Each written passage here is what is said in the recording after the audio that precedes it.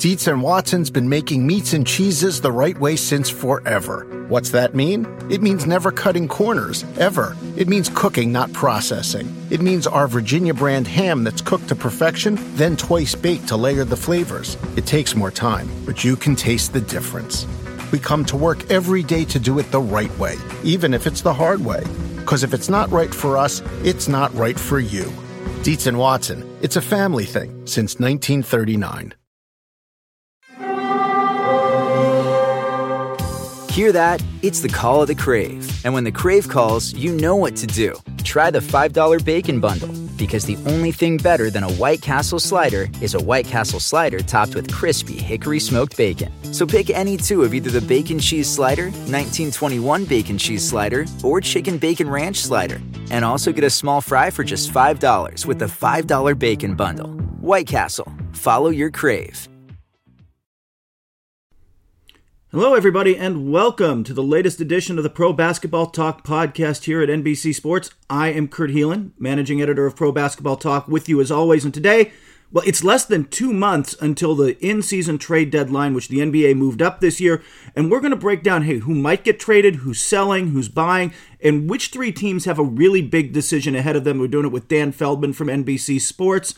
But first, I just wanted to remind you, please, if you're a fan of this podcast, go subscribe. Go into iTunes or just go to Apple Podcasts /PBT on NBC. That's PBT as in Pro Basketball Talk at NBC. Subscribe, comment, rate us. Any of that would be fantastic. You can also of course, find us on the Stitcher app.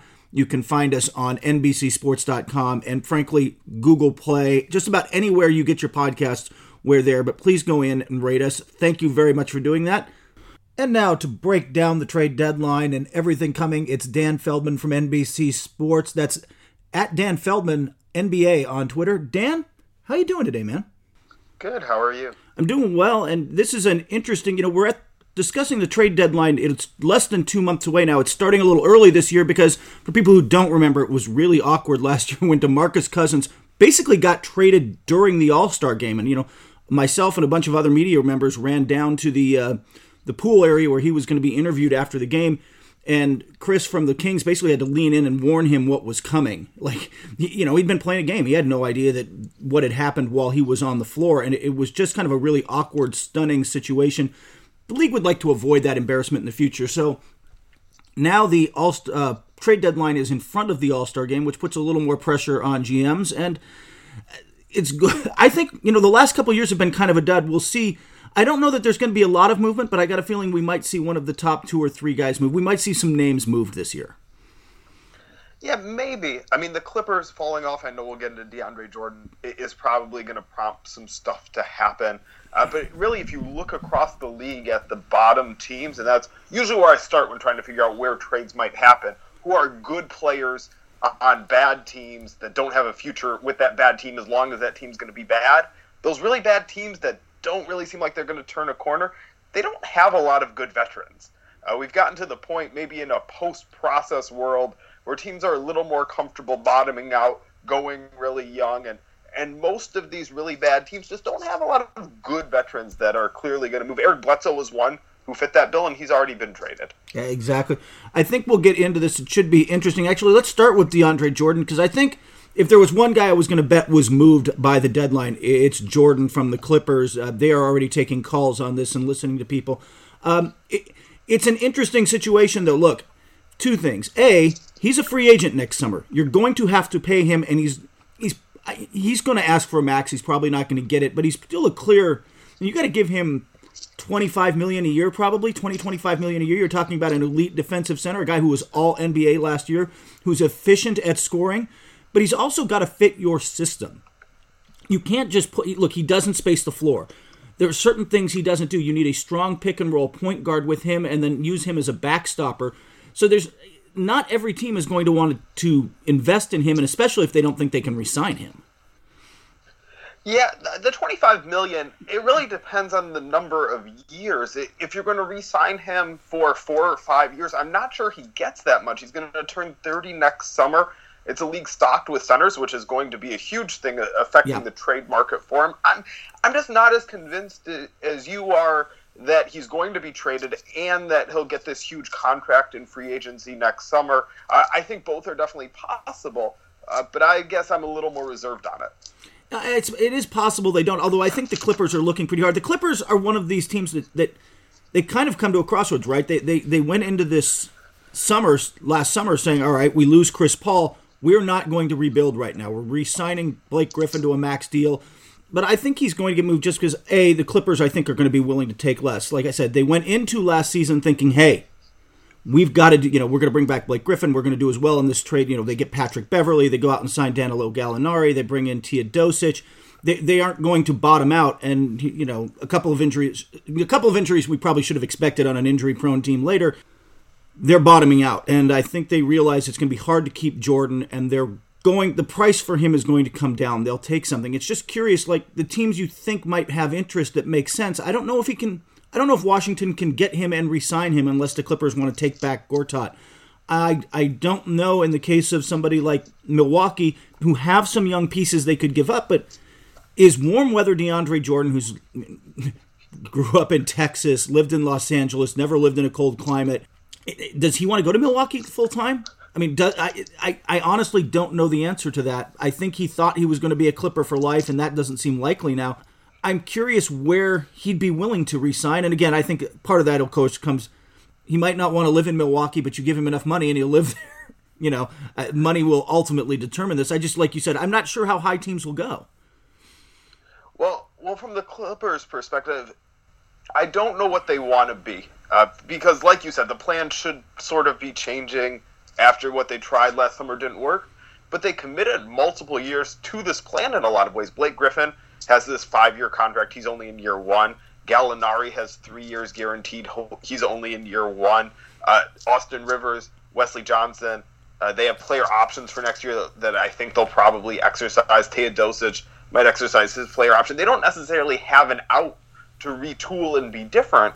So I think teams are going to have to come with fairly good offers. I don't even know what those look like, though. I don't know if the Clippers are going to try and go young with Blake Griffin as their only guy, whether trading DeAndre Jordan is the first domino to eventually trading Blake Griffin. I just don't know what they're looking for, what direction they're going. Yeah, and it feels like they would want to. I mean, from the outside, you'd be like, yeah, all right, this might be time to rebuild. You lost Chris Paul. This isn't really working out.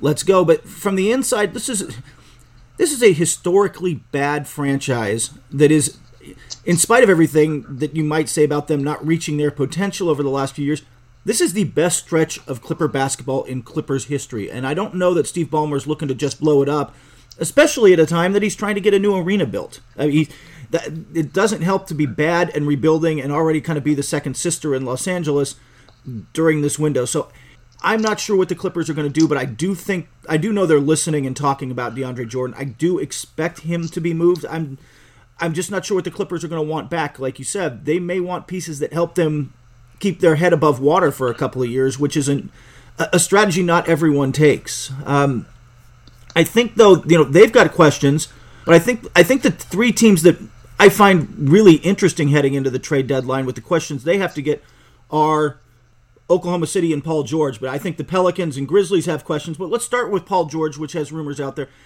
Obviously, things aren't going exactly according to plan in OKC, but do you think that they're going to get to the point where they decide this isn't working?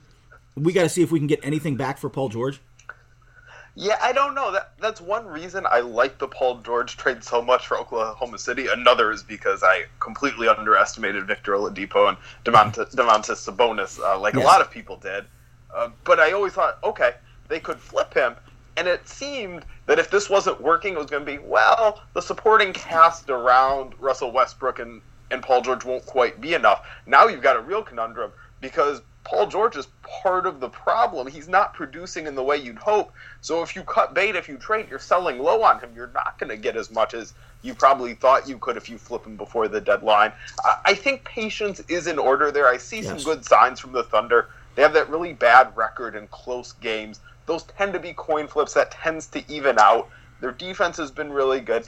I don't think they're quite as bad as their record. They might not be as good as they hope to be, as good as they want to be ever this year. Paul George might leave in free agency, but I think you've got to take this at least closer to the deadline. They could face a very hard choice, but I think right now the choice is pretty clear. You hang on for another couple months and don't feel like you need to blow it up right now. Oh, exactly. There's 30-plus games left, and I think you can go, if you're Oklahoma City and Sam Presti, you can go 15 or 20 of those, frankly, and before you really have to make a decision. The other problem you've got there is you're not going to get much back if you trade him. Look, he is a last-year contract who has been anything but subtle about the fact that he'd like to be a Laker. And that might still happen. Maybe it doesn't. Maybe he looks at the Lakers and where they are and thinks they're not where he wants to be yet. But he was pretty clear in the run-up that was something he was leaning towards. How much am I going to trade for a guy that I'm renting and not sure I can re-sign if I'm, again, I'm basically getting him for a 1-year run and hoping I can convince him. That's going to limit how much I'm going to offer back to Oklahoma City. They're not going to get near value if they try to move him. The other big problem for the Thunder is, let's just say they turn the season around, they have a good enough year, and Paul George wants to re-sign, which is a lot of ifs. Then what? Because it's not going to be easy. They would be looking at a pretty massive luxury tax bill if he resigns and Carmelo Anthony opts in. Carmelo's due $28 million next year. He'll probably opt in. I mean, the only way he doesn't, it's not a financial choice. It's if he doesn't really like being in Oklahoma City and wants to go somewhere else. But financially, it's hard to see him not opting in. Although I suppose if the Thunder turn it around to the point where Paul George wants to re-sign, Carmelo Anthony might be playing a different type of way. I still think he's opting in. And you're looking at this massive luxury tax bill that I don't know how eager the Thunder are going to be to pay. Obviously, Paul George would be a priority, but if you have to completely strip down the supporting cast to be able to afford him, then you're kind of stuck as a franchise. You're not going to be going forward like you hope to be. It's a real tough situation for him. Yeah, and remember that they have paid a ton of money going forward. They have locked Steven Adams up, as they should. He's been fantastic, but they've locked Steven Adams up. That's expensive. They've got, their salary next year, if Carmelo opts in and they max out George, is actually north of $200 million. And then it gets into the tax and repeater tax, including the tax. Including the tax. But it was up to, I've heard numbers, and this is more your field than mine, but like closer to 250 once you throw in the tax, right? It gets, because it's repeater, it gets just ugly. That's the kind of number that would make the Lakers, the Knicks, the spendy big market teams bulk, let alone Oklahoma City. Right. And so then you've got to unload guys like Andre Robertson, who can be a helpful player. You got to look at getting rid of Alex Abrinas, Patrick Patterson, more helpful players. You got to get rid of Kyle Singler, who's not helpful at all, which is why it's going to take a draft pick to get rid of him. And you're going to be left with a stripped-down roster. And I don't know. I don't know how much the Thunder can show in the next few months where you'd feel confident saying, okay, we're going to have a lesser version of this team and just hope that internal growth of our stars is going to be enough. Because the internal stars right now, they look nowhere near close to being enough with a solid supporting cast, at least once things get going, I think. But without those guys, without those support players, and maybe it means getting rid of Steven Adams, that's far harder to do this season he's having. There's no great solution here for Oklahoma City, except for paying, but it's not my money. Exactly.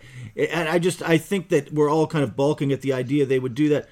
What about the Pelicans with DeMarcus Cousins? I think that they face sort of the same question of how good are we? Do we want to do this? Right now they're kind of a bubble playoff team. They're right on the, fighting for those 6 through 9 spots are really tight in the West, and you could say they'll get in, you could say maybe not, but their problem becomes back to if they don't re-sign, if they don't keep him and then basically max him out or close to it to re-sign him and keep him with Anthony Davis, then what? If their problem is they don't have a plan B, really. If they trade him, don't make the playoffs, there's going to be a front office house cleaning. This is a team that's and a franchise desperate to make the playoffs. I can't see them trading Cousins because of that.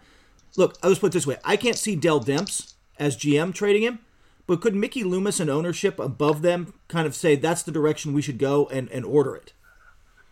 Could they? I mean, maybe. It's such a mess there how they've operated. If you've entrusted Dell Demps to build this roster to get to the playoffs no matter what, to save his job, that's the path you've chosen. By the trade deadline, the Pelicans are almost certainly going to be a borderline playoff team. Right. They're not going to be clearly in. They're not going to be clearly out. And I think you've just got to play it out. Hope you make it. Hope Cousins resigns.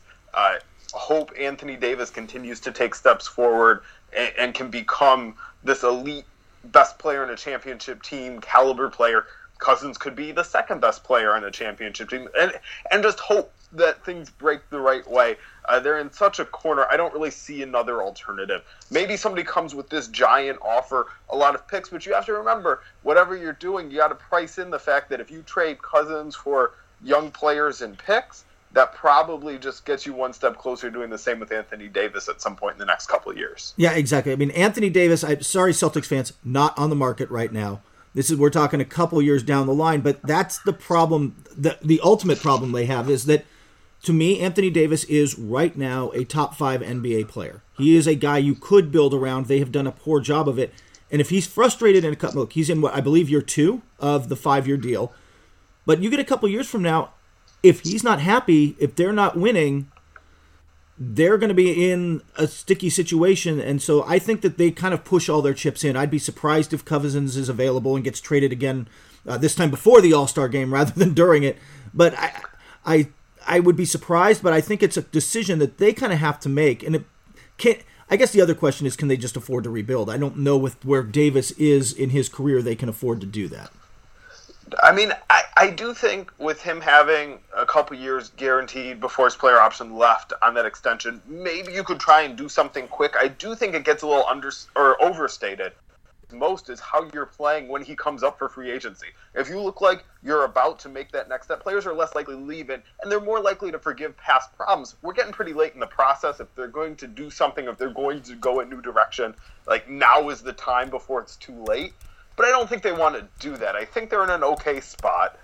They already got Cousins. They've got Drew Holiday. They've picked their direction, and I think they've just kind of got to roll with it. Now, maybe in hindsight, or even in foresight for anybody not involved in that management, maybe you shouldn't have gotten to this point where Dell Demps felt like he had to go all in no matter what and push in every asset and keep trading first-round picks to win now because he's always trying to save his job.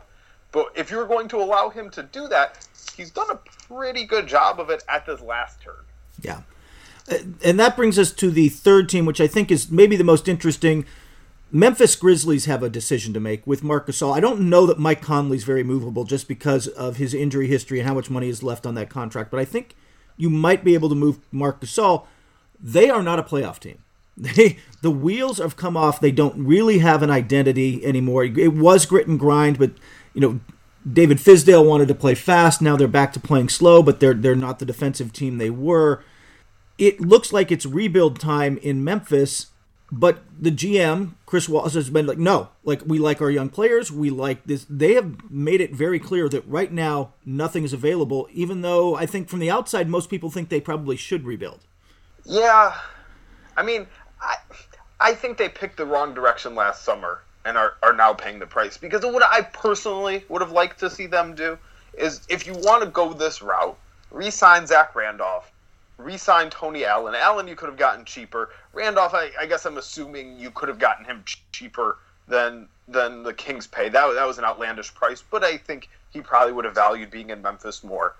And just let these proud players who've done so much together, competed so hard together, just decline in their own way. They'll play hard. Maybe they sneak in the playoffs once more. Maybe not, but they're going to play hard. They'll have that identity. Fans would be happy to watch them. Instead, you get rid of Allen, you get rid of Randolph, and you try and plug these holes with these journeymen and second-round picks and cast-off and reclamation projects, and none of them are good enough. And it's not an especially likable team outside of Gasol and and Conley to the local fans. Not by the fault of the other players, but just they don't have the local connection. So you're going to be bad now and just not quite as connected to the fan base. You're not fully going to rebuild, apparently, because you won't trade Gasol or Conley. I think you really have to pick a direction where you didn't pick the other direction last summer. I do think it's time to get serious about trading Gasol and Conley, especially Gasol. Gasol's showing a lot of signs of aging, a lot of signs of decline. And I think the time to move him is now before everybody picks up on it, if they haven't already. Yeah, and I think teams have picked up on it. I think, though, you could still get value for him now. There's another part of this equation. There's a ownership situation going on there where a couple of minority owners are going through I don't want to say a convoluted, it's a fairly complex process where they've set a price and basically told Robert Pera, they're negotiating a little bit, I think, right now, but basically Robert Pera ultimately has to buy these two guys out, the current owner, Robert Pera, and take full control of this team, although he's largely an absentee owner, but he's got the money to do this. Or does he decide he just wants to get out, make his money, let these two minority owners kind of take over? And when you're talking about, even for somebody, I don't know, somebody where the owner isn't terribly involved hands-on on the basketball side, the Spurs, we'll start naming really good programs, but the Spurs and some of these teams where the owner isn't hands-on like that and leaves this to the GM and the basketball people as they should, if you're talking about we're going to rebuild, trade Marc Gasol kind of direction change, ownership has to sign off on that. And right now that's in limbo, and that can put the whole process kind of on pause until they figure out what that situation is. Yes, and I guess I don't know which of the owners involved right now feel which type of way, and if they feel different ways, that is obviously a complexity.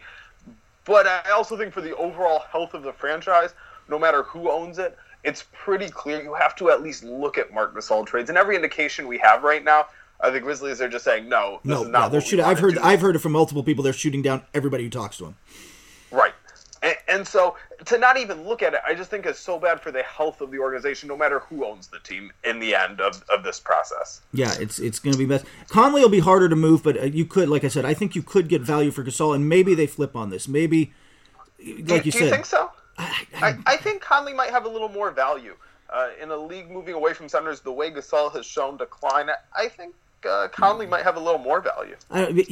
You got two problems with him. That is a big contract. Remember, that was the biggest contract in NBA history when he signed it, and he's still got. He's in the second year of the 5 years, if I remember correctly. Secondly, there's that Achilles thing that he's already missed time for this year. That is not the kind of thing. That is not the kind of injury like, oh, we're just going to get some surgery and it'll heal up. You're going to have to maintenance and maintain that thing. It's going to be missed time every year, and that's a concern. You're paying a lot of money for a guy who's going to play 65 games a year, 60 games a year. I think that's the concern. That how much money am I paying for potentially physically damaged goods? I don't. It's hard to know. I'm not a doctor. I'm not going to play one on the radio, but I do know that Achilles are. Once you kind of have the chronic Achilles thing, you kind of have the chronic Achilles thing. It's not that simple to get rid of, especially when your job is to run up and down a hardwood court for a living.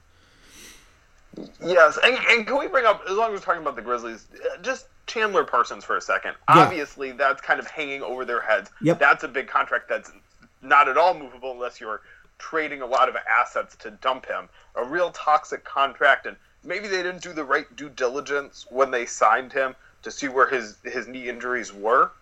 But I like the theory of it. It hasn't worked, but the theory being, okay, we've got a pretty good team, an aging core, and the cap is going up, and this is our one chance to take a big swing, somebody who could put us over the top. And I do like that idea of a risk, where this is your moment, this is your window, and this is when you put your chips in, you take a risk. It didn't work, but that's the type of attitude I think the Grizzlies need to find again. Right now, they're just slowly sinking. Yeah, exactly.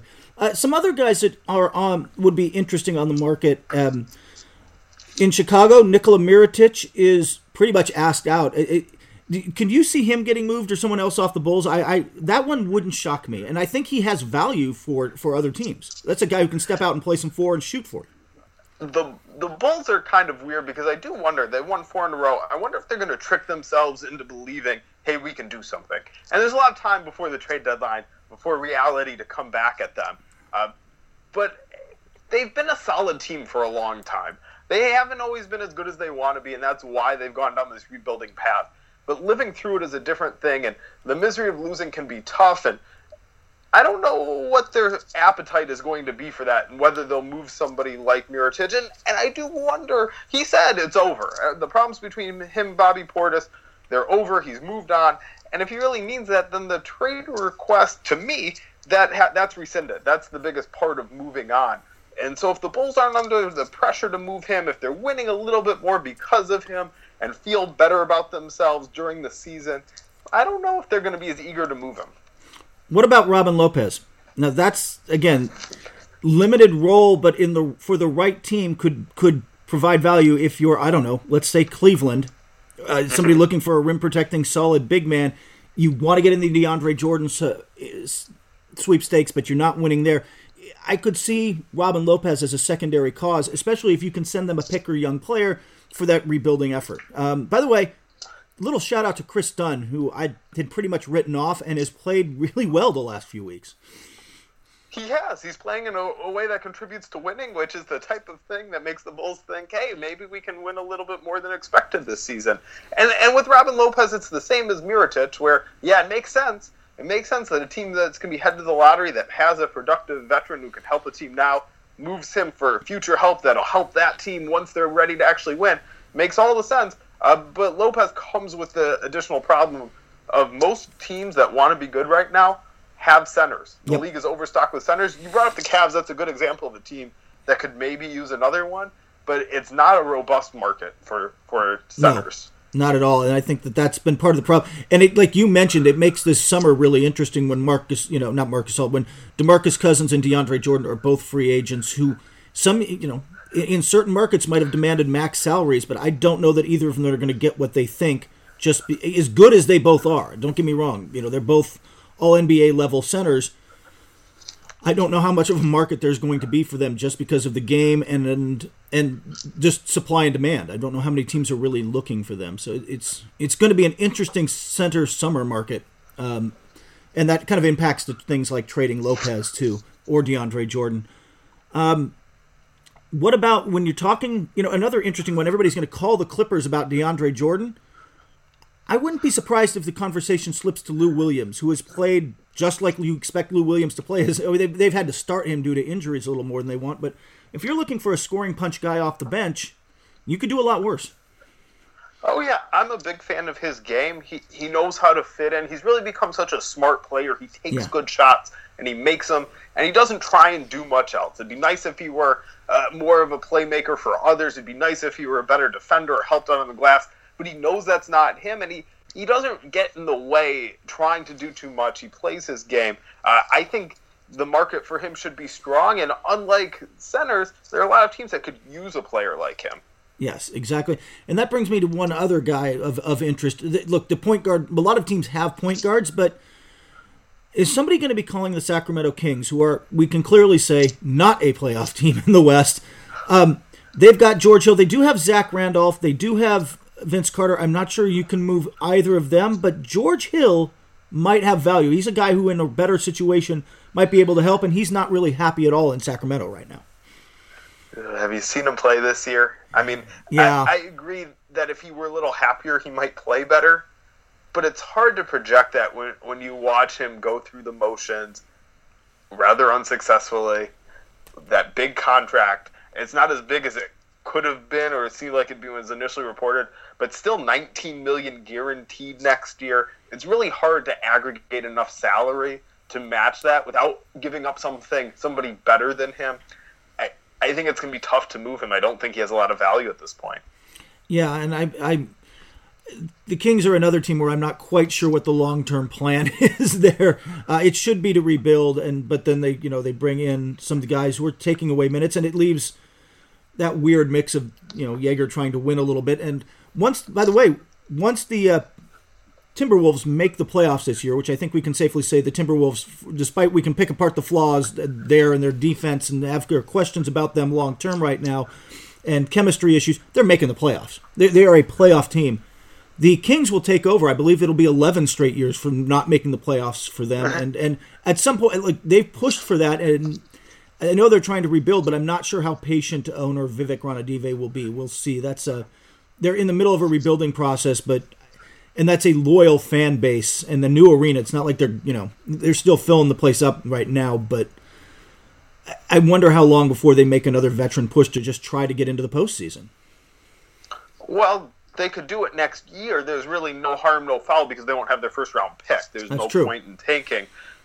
You don't want to set yourself up for more problems down the road with burdensome long-term contracts, but to a limited degree, if you want to make a playoff push next year, that's fine. That's part of the reason I didn't like them making this half-hearted push this year with Hill and Randolph and Carter to whatever that was because this year had to be all about the draft pick, and then next year was the year if you really wanted to try and make steps forward.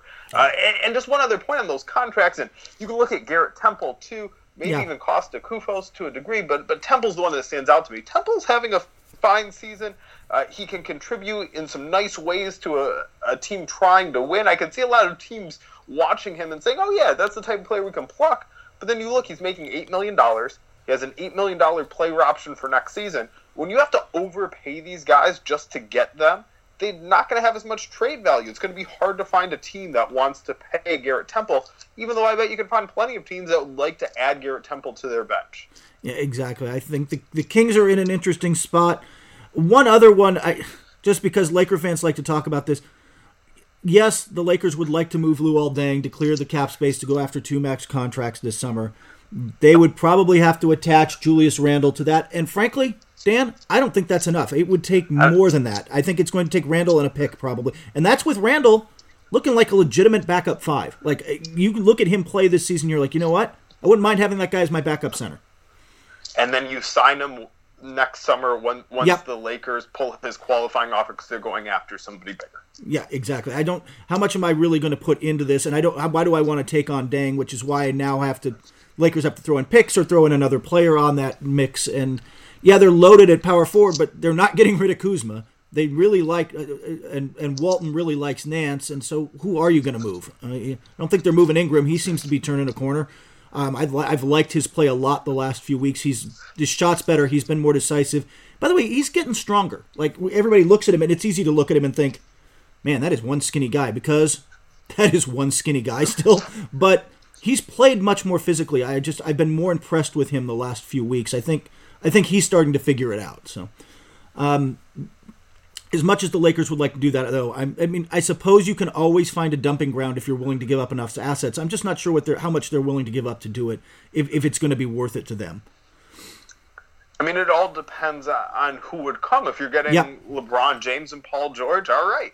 You know, if you're getting Nerlens Noel and somebody, no, obviously not. And then there are a bunch of guys in between where they could be facing a hard choice in between. Well, and I could say let's say it's not LeBron, just for fun. Let's say it's Paul George because he wants to come, and DeMarcus Cousins at a little less than the max. But you still got to see that one becomes tougher to me. Like LeBron's a no-brainer. LeBron is up there with Kevin Durant, Steph Curry, Kawhi Leonard, James Harden, the handful of guys in the league where you're like, all 30 teams would do whatever it took to get them. There are certain players, you go get no matter what. LeBron is one of those guys, even at this point in his career. Is DeMarcus one of those guys? No, but getting rid of Luol Deng for, attaching 2 protected first-round picks, or maybe even an unprotected one because you're going to think you're going to be pretty good, that might be worth the risk because it comes with Paul George. Hey, these are the borderline calls where it depends on the protections and all those other things. Exactly. We've talked a lot about the sellers. Who do you see as buyers in this market? Well, the Cavs have that very intriguing Nets pick. Yes, which by the way is far more tradable now, right? Like when they first got it, and there was like, oh, there's no way they're going to move it, and this was the buzz. They're keeping this thing at their LeBron insurance. Right now, that pick is 10. That's a much more tradable pick than if it's 5 or 4. And especially in a draft where, we talked to Rob Doster on this podcast a few weeks ago, but other people have said this. This is a draft that's about, depending on where you want to put it, 7 to 9 deep. And then it falls off pretty harshly. If that's the number 10 pick, it's more movable to me. Well, let me give you the other spin on it. The Cavs are already, once they get healthy, a fairly deep team. Yep. So if they're going to trade that pick, they're going to need a real difference maker. I'm not even sure DeAndre Jordan qualifies as that big of a difference maker because he's a center, and obviously you're setting up for a matchup against the Warriors, who are experts at neutralizing centers. Yes, So and the Clippers. Yeah, Right. they've destroyed him for a while now, and he's part of the. There's bigger problems, but he's part of that problem. So if you're going to trade that pick and you're going to get a real difference maker, not just some pieces who can round out your depth chart, because I think you're already fine there, then I think the pick is far more movable if it's going to be very high. If it's looking like the middle of the lottery, well, then I'm not sure you're going to get enough. Okay, yeah. What about the other? Some of the other teams that names come up. Milwaukee comes up a lot, especially in the DeAndre talk about bringing in a true defensive center. This is a team that the defense continues to be the problem there. The defense continues to be inconsistent and not where they want it. They've kind of tweaked their system the last few weeks, and that has helped. But would bringing in a defensive center help them? And again, that would mean modifying kind of how they play defense a little bit. How do you see them going in? I think that they're one team that really could make a move. Yeah, I mean, they could, especially with the power Jason Kidd has in Milwaukee. I think you see the more front office power than a coach has, the more likely they are to try and win immediately. And DeAndre Jordan could help them. I'd rather have Chris Middleton, even in the present. I'd rather have Chris Middleton. I think this is a team that could use a little more floor spacing in some ways. And shouldn't be panicked about maybe some shortcomings at center. I think Thon Maker and John Henson can plug away there. Giannis can play some center in some certain matchups. I wouldn't make that type of trade if I were them. There are some indications they feel differently. Yeah, there are. We've heard Washington. I can't see them getting in the DeAndre Jordan mix, and they've got. Oh, really? See, I can. I think that'd be an excellent fit. I think it would fit. What are you going to give back? Because the Clippers obviously are going to have to take Gortat, but you've got to give them something else. Maybe Jason Smith or something to plug salary, and that's obviously not the value. That's just for salary matching. For the value, I mean, this is a team that's shown a willingness to include first-round picks to upgrade at the deadline. They went out and got Markieff Morris that way. This was also partially a salary dump, but they got Bogdanovich last year. They also have Kelly Oubre, which is a very... That'd be interesting. Now you're talking. Now, I think he's probably too valuable for that. He's having a really nice year. Yep. Fits into a lot of their best lineups when they like to go small. So I'm not sure they would do that, but maybe you could work something out. There's always ways. You include Oubre, and then the Clippers send back a pick. I think they have at least one left. Or there are certain ways to make that work. I think the Wizards have enough potential pieces where you can maybe find an overlap. Yeah, I'm just not sure. I'm not sure if they go there, but that's a disappointing Washington team that on paper should be better. Heck, they think they're better. They would like you to know that they are right there, just knocking on the door of Cleveland and Boston in the East, except they're not. They don't bring it every night. They're not consistent at all, and injuries have been a little part of that. I mean, they were missing Wall for a while, but part of it is just that team doesn't play focused basketball night in and night out. They don't have the habits of a champion yet. The big problem with a DeAndre Jordan Wizards trade is the luxury tax. The Wizards are over it, and I don't think they're looking to pay much more, and the Clippers are just under it. I don't think they're looking to pay it. So it'd have to be almost exactly salary neutral, or you'd have to bring in a third team. So neither the Clippers nor Wizards takes additional salary. That obviously makes it more complex. The more complex you get, the less likely it is to happen. That's it. Another team to watch, I have heard rumblings of Portland, not necessarily looking at a center because they've got Nurkic, but looking around for some more depth and a little more scoring, is a team that sees themselves not as far away from the top of the West as others might think, and that with a piece or two that they could not only be a solid playoff team, but maybe win around. Yeah, they really miss Alan Crabb. They miss that, yes, they do. Shooting that floor spacing. They've made such nice internal improvements defensively. Nurkic has a lot to do with it, but so does just their players who have been known as bad defensive players, especially Damian Lillard, putting more effort into that and becoming better. This is a solid team. If they add one more wing shooter, that'd be nice. I just don't know what their avenue for doing that is. They're hamstrung by some of the bad contracts they signed. That's why they had to get rid of Crabbe in the first place. Yeah, exactly. But Neil Olshey is not. Neil Olshey is not the kind of GM who sits on his hands, and ownership there, Paul Allen, he likes his team to be active. He does not want it to be passive, and that's one of the reasons they've historically been active on the market. So I wouldn't be shocked if they found a way to do something. Again, it'd be probably be a fairly complex deal, but I wouldn't be shocked. What about one other interesting one? We hear a lot of talk about Philadelphia. I mean, they've already made one win-now move, but the trade of Jahlil Okafor and Stauskas to bring in Trevor Booker was about now. They're not going to toy with the core, but could you see them making a smaller move to bring in a little more talent to try to win now because they're done waiting?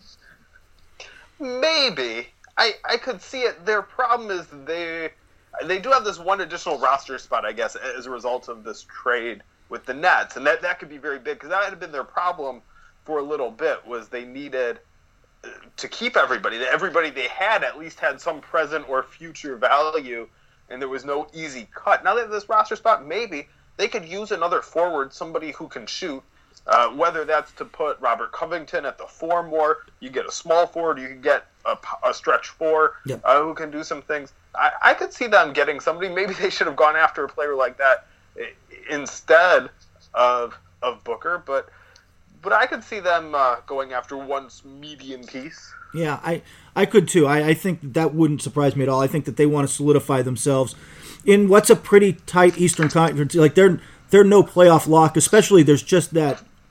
I mean, this team is so good when Embiid's on the floor, and they're not a playoff team when he's not. And he's looked great this year. He's stayed healthy. He's playing a lot of minutes, but that concern is just kind of in everybody's mind right now. I like everyone, I'll go knock on wood here, that he's going to play, the full 82 games, or not quite 82, but a lot of games. And so far, so good. It's just always a concern. So I think they would love a little more security, a little more depth. It's an Eastern Conference where I think you will see some teams make a move, partially because I think teams look at Cleveland and think maybe. Like they just look more vulnerable this year than they have in the past. Yeah. Can I bring up one more team of that course. I don't think anybody's talking about, that we should talk about a lot more? And that's a potential seller. And that's the Charlotte Hornets. Maybe, yeah. The Hornets are 13th in the East. They're 10-17. They're behind the Nets. They're behind the Magic. Kemba Walker is going to be a free agent in 2 years. Do you want to get out ahead of that? And he's obviously the biggest piece. But they also have Batum, who's way overpaid and has a big, long contract, but is also, when healthy, brings value player. Yeah, he brings real value. Marvin Williams has become a nice stretch 4 who fits well on teams that know what they're doing. Michael Kidd-Gilchrist is kind of getting to the point where, okay, you know what he is. There's probably not going to be another leap in his game, but he can help a team. Might not be somebody, a bad team like the Hornets want to keep around.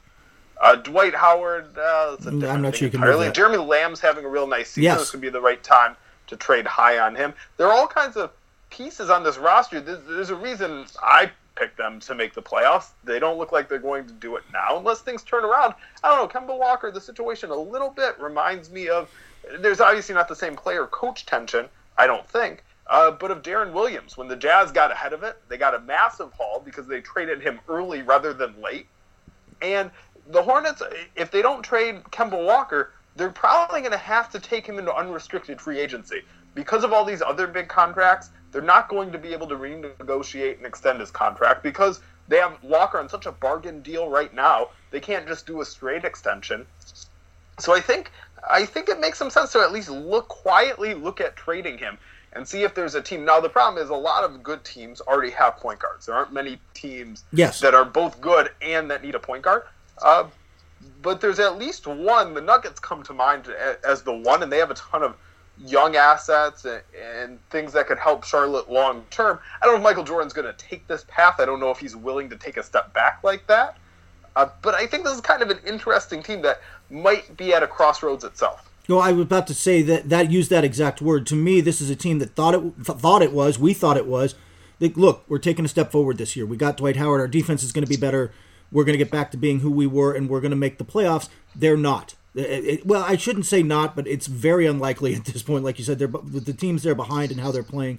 And now, injuries have hit them. They don't have Steve Clifford, their coach, for a while right now too. I think that becomes a organizational. This is one of, like I was saying earlier, there are certain decisions owners have to make. This is a Michael Jordan decision.